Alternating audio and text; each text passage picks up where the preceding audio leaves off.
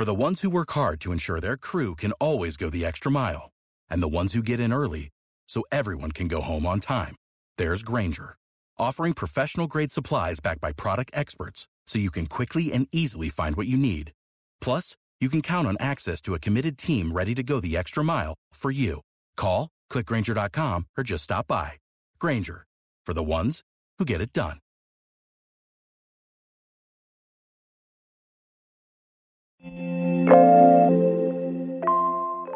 The USB-C iPhone has become a reality thanks to a robotics engineer.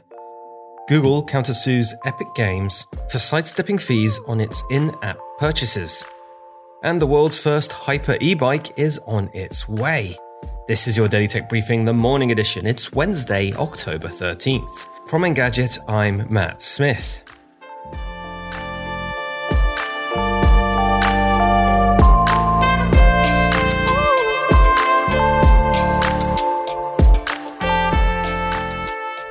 Years ago, I wrote about how I really wanted the iPhone to adopt USB-C and retire its Lightning connector. This was just after the advent of the company's first iPhone Pro models with Pro-level features like surgical-grade stainless steel and 3 cameras. Fast forward to now, just after the launch of the iPhone 13 series, and I still don't have my USB-C iPhone.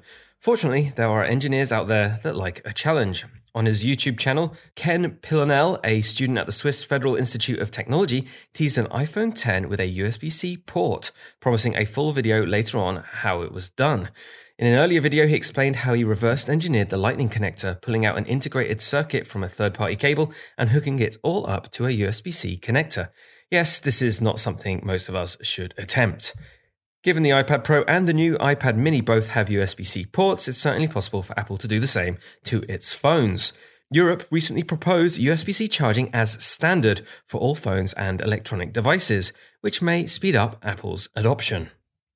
Google has countersued Epic Games over in-app purchases on Fortnite, saying it willfully breached its Play Store developer agreement.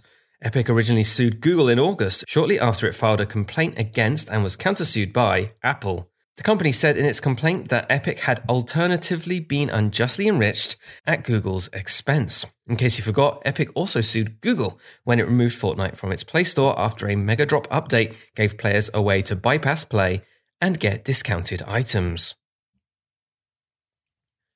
E-bike maker VanMoof wants to get riders from A to B more swiftly, and it's going to introduce its first high-speed model.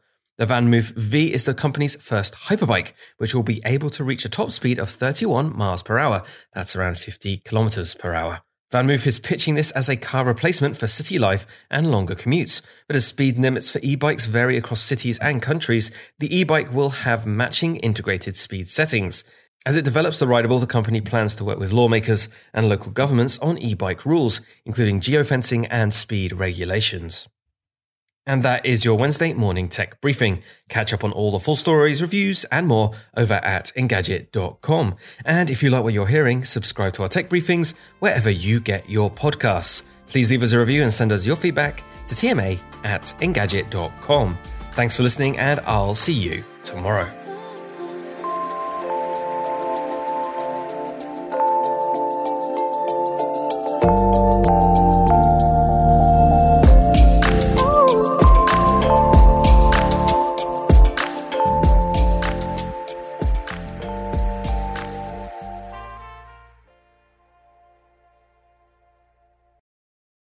Want to learn how you can make smarter decisions with your money? Well, I've got the podcast for you.